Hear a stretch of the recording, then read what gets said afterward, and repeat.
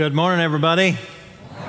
Good to see you today. Good to be with our friends online as well. We're always grateful for your presence. Hey, wasn't it great to have the youth choir sing today? Yeah, did a good job. Thanks, y'all. They'll be back with you a little later in the service as well. So we started this worship series, Bless This Mess, a couple of weeks ago just because we knew we all had a mess on our hands, right?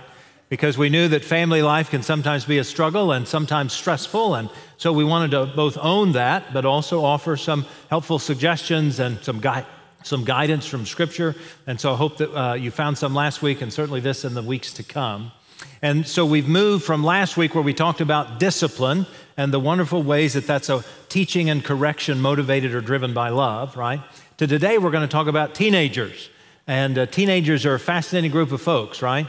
We all know that they are distinct and they're all sort of trying to fall into adulthood. So I just have a real quick, simple question. I bet you could all answer this. How many of us in this room have ever been a teenager? Anybody? Yeah, okay. Just wanted to make sure so that we're all on the same page, right? And we all kind of know what this topic is like, right? And a part of what we can own about raising kids or being a teenager is that it's hard. It's just difficult. And societal pressures don't make it any easier. And it's a recognition that adolescence, which is fascinating as really kind of a 20th century creation. Prior to that, we didn't acknowledge adolescence. We just moved from childhood into adulthood. There are parts of me who'd rather do that, but there are parts of me who are grateful that we have adolescence now as this midpoint that kind of helps us to see what it's like to grow fully into adulthood. But a part of what we know is that it's just hard. And we need to recognize that. And a part of what we also know in the difficulties is that really, when all is said and done, all that adolescents are looking for, teenagers, is they're looking for acceptance and affirmation and freedom, right? We want to grow into adulthood, right? We want to become fully free. And that acceptance and that affirmation and that freedom is kind of foundational to what it means to move from adolescence into adulthood. We all felt it ourselves.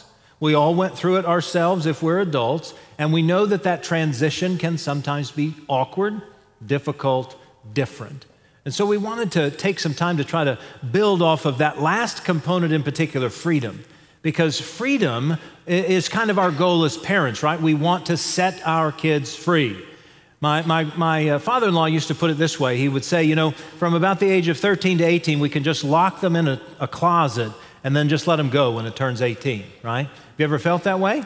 Every once in a while it does. And we're ready. In fact, some folks believe that God created adolescence to help us realize it's time to be set free, right?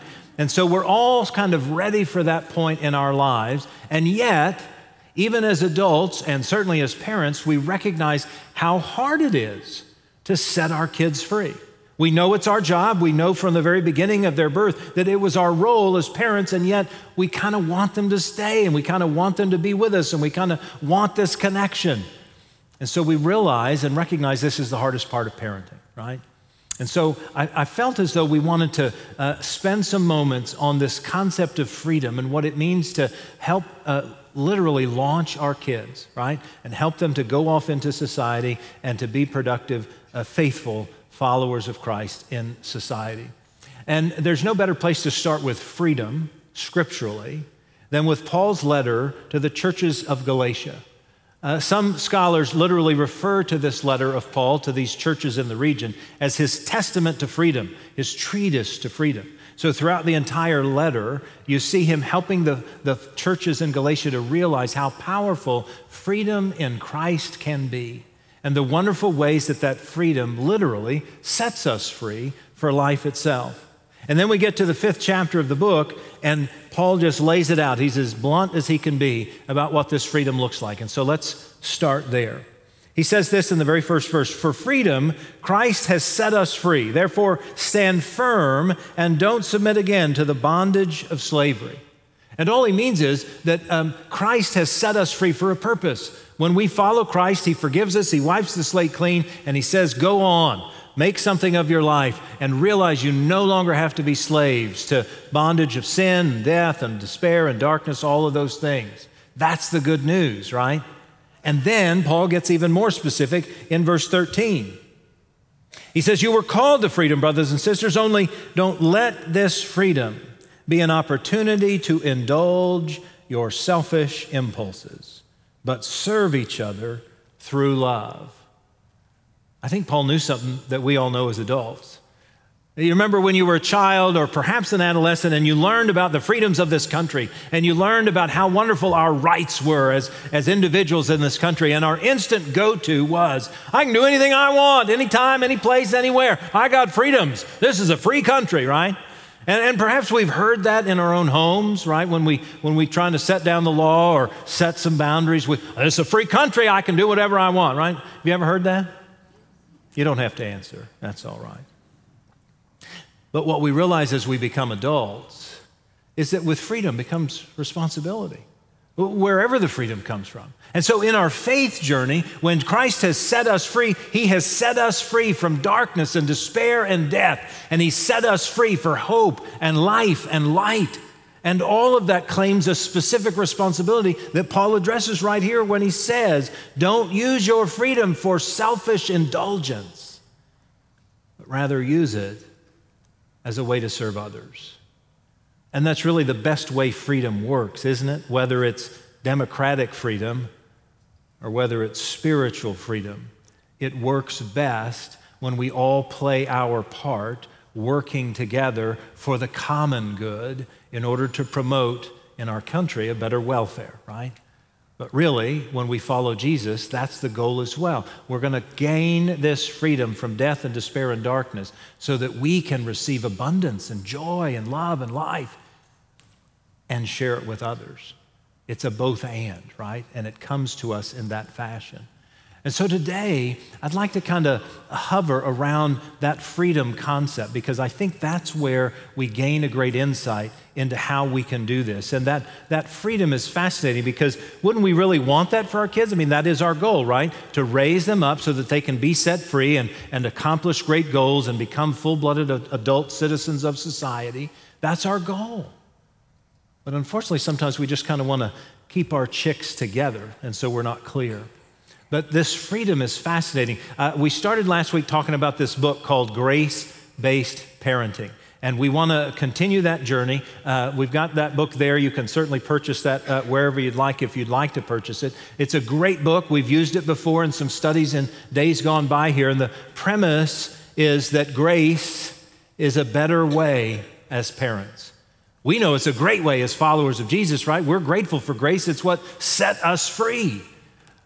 Well, the premise by Dr. Tim Kimmel in Grace-Based Parenting is the same, that if we will offer these freedoms to our teenagers, it will help them and us achieve our goals of setting them free.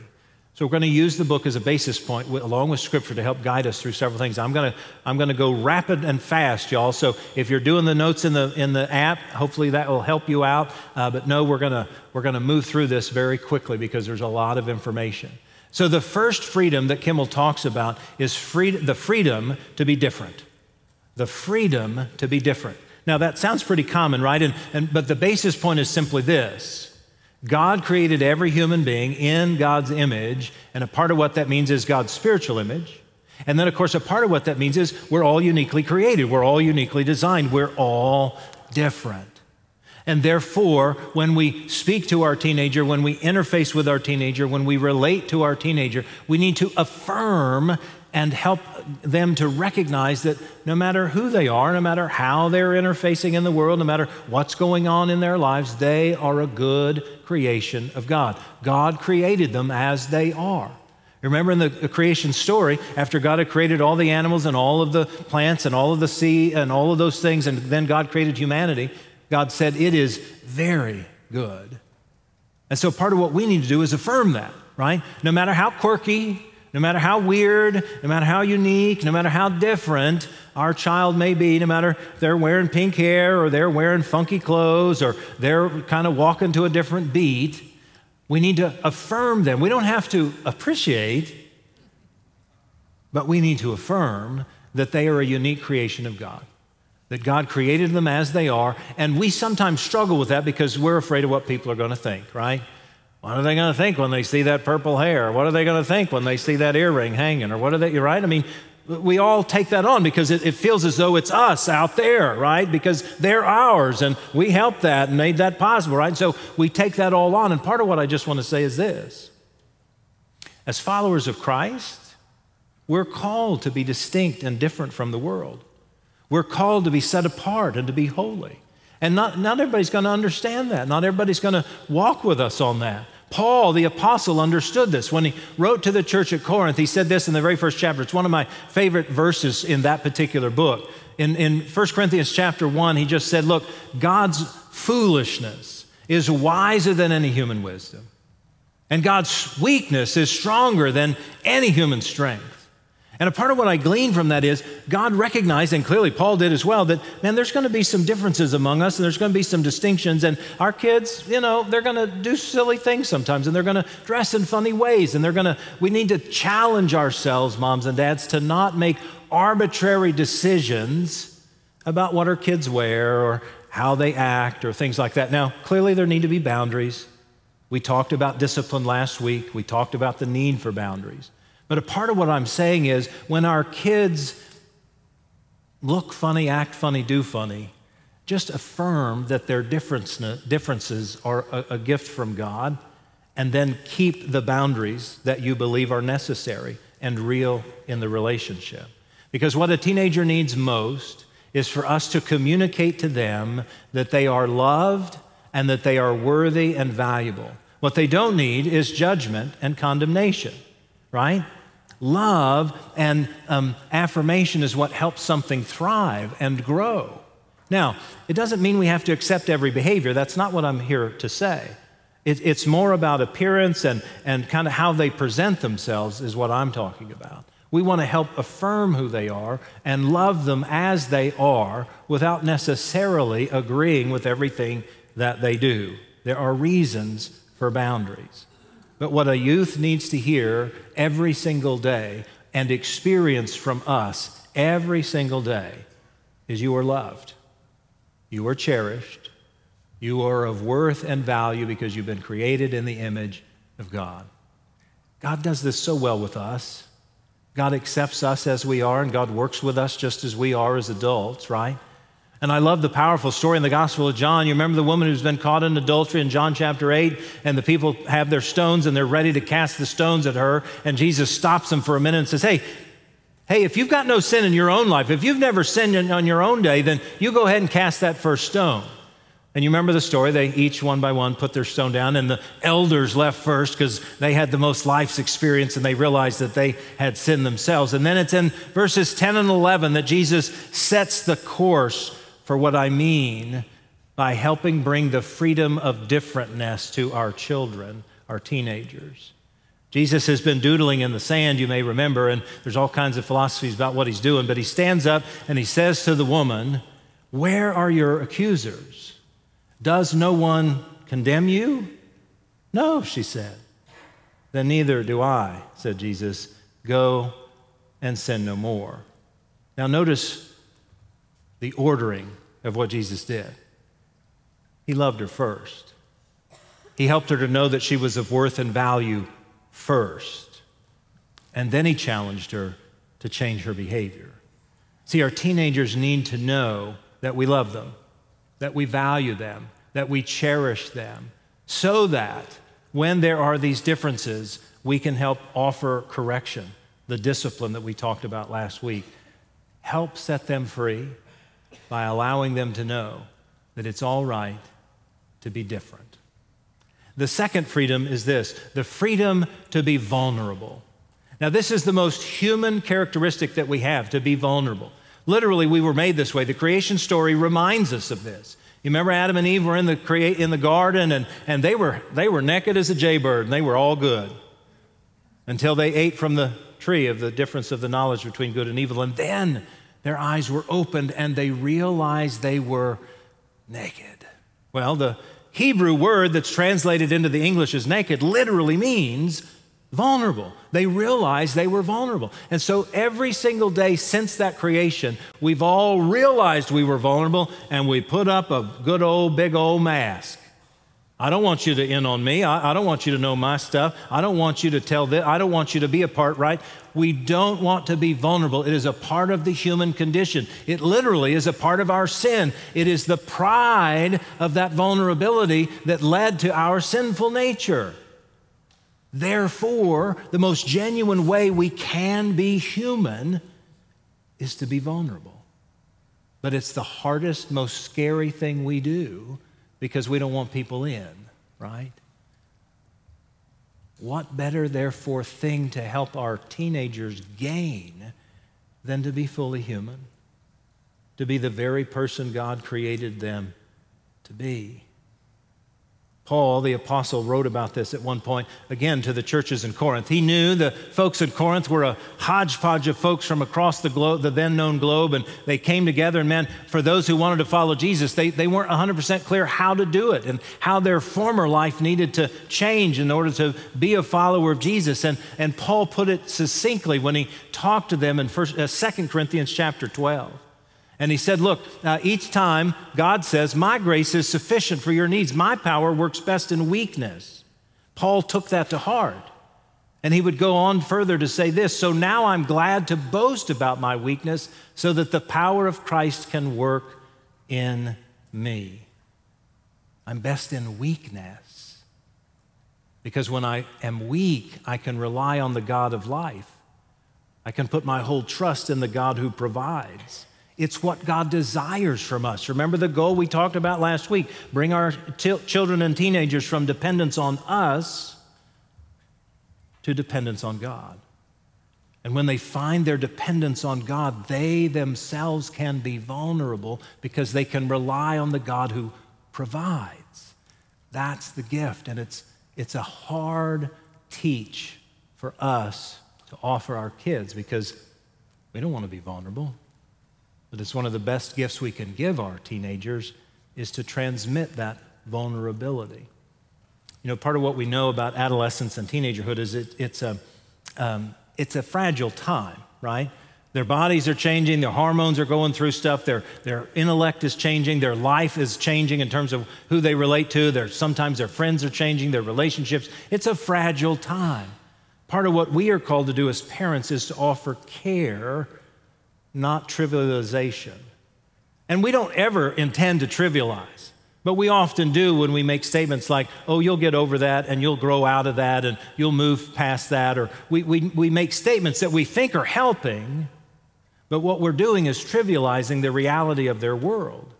And what our teenagers need is a sense of care and concern that they are valuable and that we love them.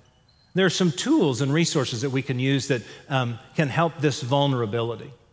One of them you know so well, and that's to just eat meals together, right? Have dinner together. If you're not having a meal with your teenager during the week, you need to have 2 or 3 or 4. The reality is you ought to have every evening meal with them, or at least some meal every day. Now, I know schedules are challenging, I get all that, but we all know what happens when we break bread together. We discover each other. Now, just because we're living in the same household doesn't mean we know each other. We know that, don't we? But man, what happens when we break bread together? We discover our kids.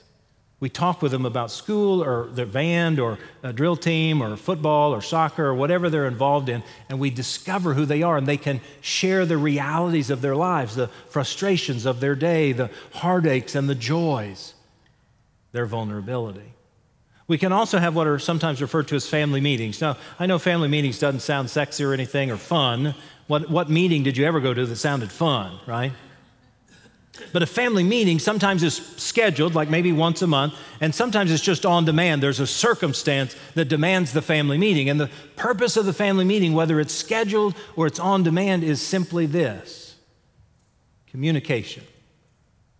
Here's what I expect. Here's what I understand. Here's what I know happened. Here's what we can do. Here's how we can work together, right? There's communication.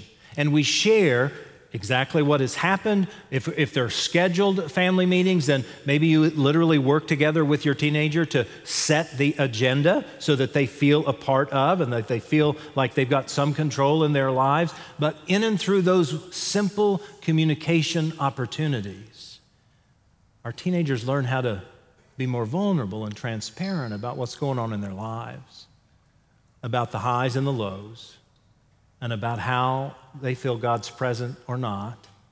And that vulnerability makes them and you real. And that's what they're looking for. They're looking for the reality of mom and dad, not the parameters of mom and dad, right? And then finally, share your story.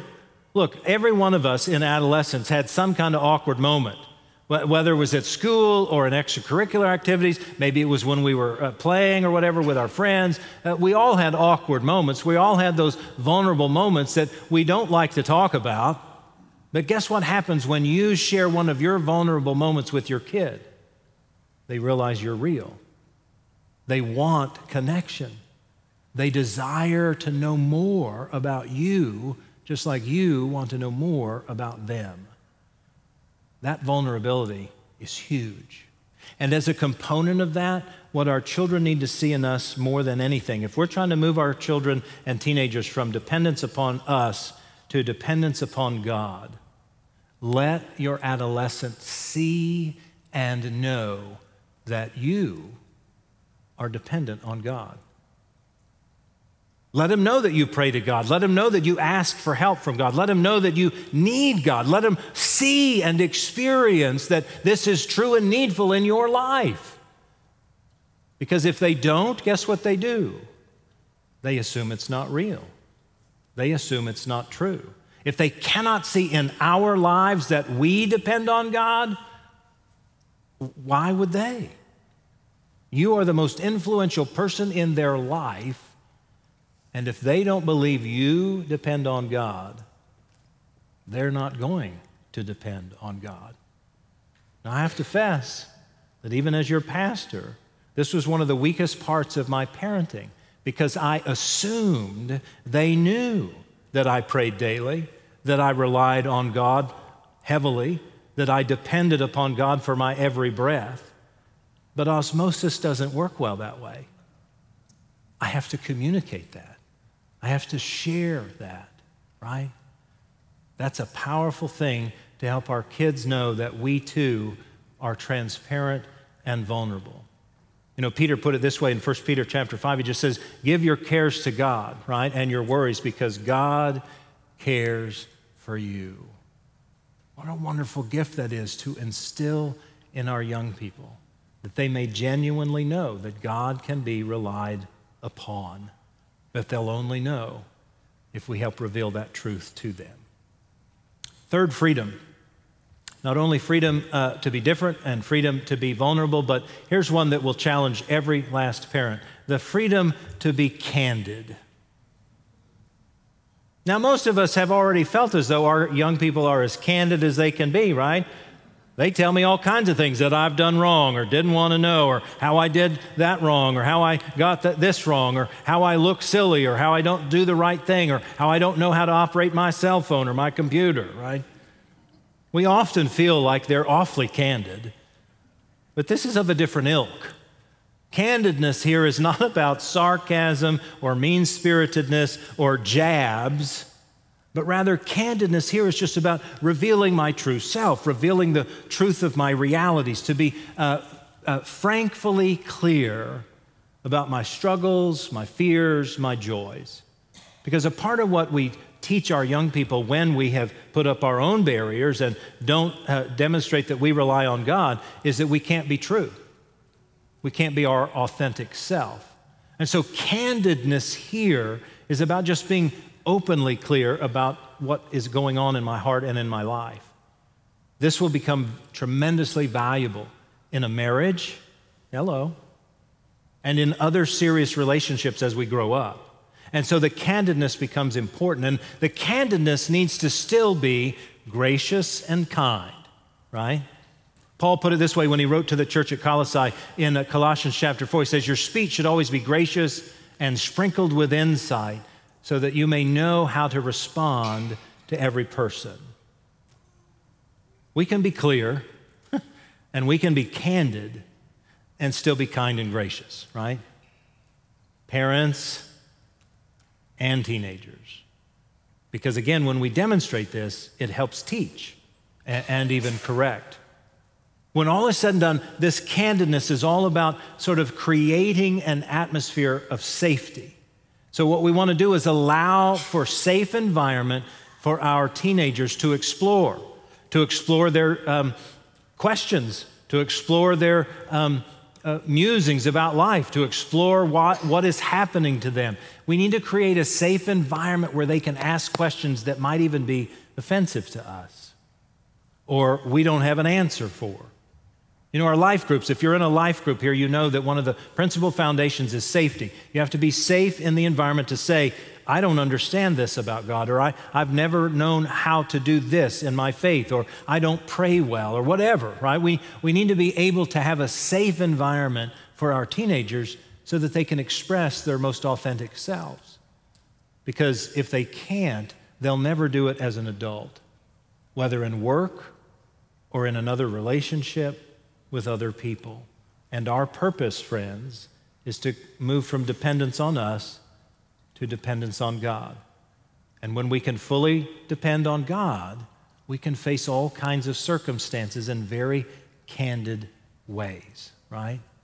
Paul likewise would write to the church at Ephesus when he said that we need to speak the truth in love. Remember that phrase? Speaking the truth in love is being very candid, but also being very kind in the way we express it. And we need to model that in our everyday lives with our kids. And we can do that in a number of ways, but we can do it through questions that generate conversation, that help give our kids practice at communicating candidly. Here are some of those questions. You might get a kick out of some of these. Instead of asking our young people when they get home from school, was it a good day?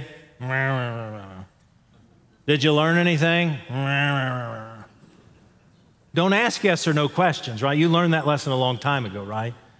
Ask questions like these. They don't have to be these, but what are you most excited about these days? What are you most excited about? What gets you up in the day, right? What's something cool you heard or learned today? They got to think about it. They got to figure that out, right? How about what are you or your friends laughing about these days? Now, you may need to rephrase this one because sometimes we're not laughing at the most appropriate things, right? What brings you joy? What makes you happy with your friends, right? Just something along those lines. Or what's making you mad these days?